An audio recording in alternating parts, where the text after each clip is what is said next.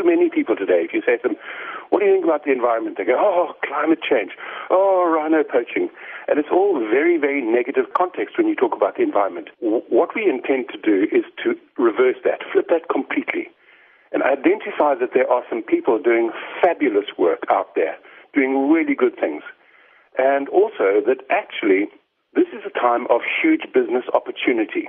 Every single product that we have produced in the past needs to be redesigned to be more human-friendly and more earth-friendly. Have you found over the years that there are companies that are responding to the environment and changing the way they do business according to the environmental needs? Absolutely, yes.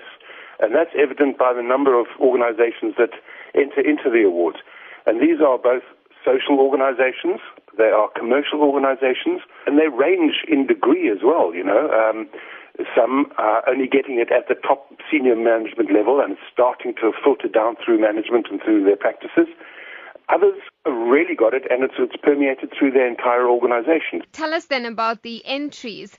And do you have to nominate someone, or can you even enter yourself if you feel that you are a green champion or your organization is in tune with the environment? Absolutely, yes, you can nominate yourself. It's also easy. You only have to go onto the website, www.eco-logic.com, and you can enter an organization. If you want to nominate somebody, you can also do that. You can nominate an organization, give us their contact details, and we'll contact them. But if you are proud of your organization or yourself for what you've done, absolutely, please do.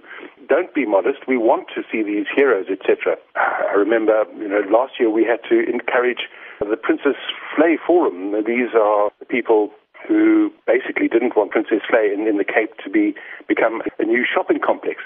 And they gathered together 8,000 local people, cleaned the place up, and stood up against the development of that area. And they won. They won their fight, and they became one of the Eco Community Award winners.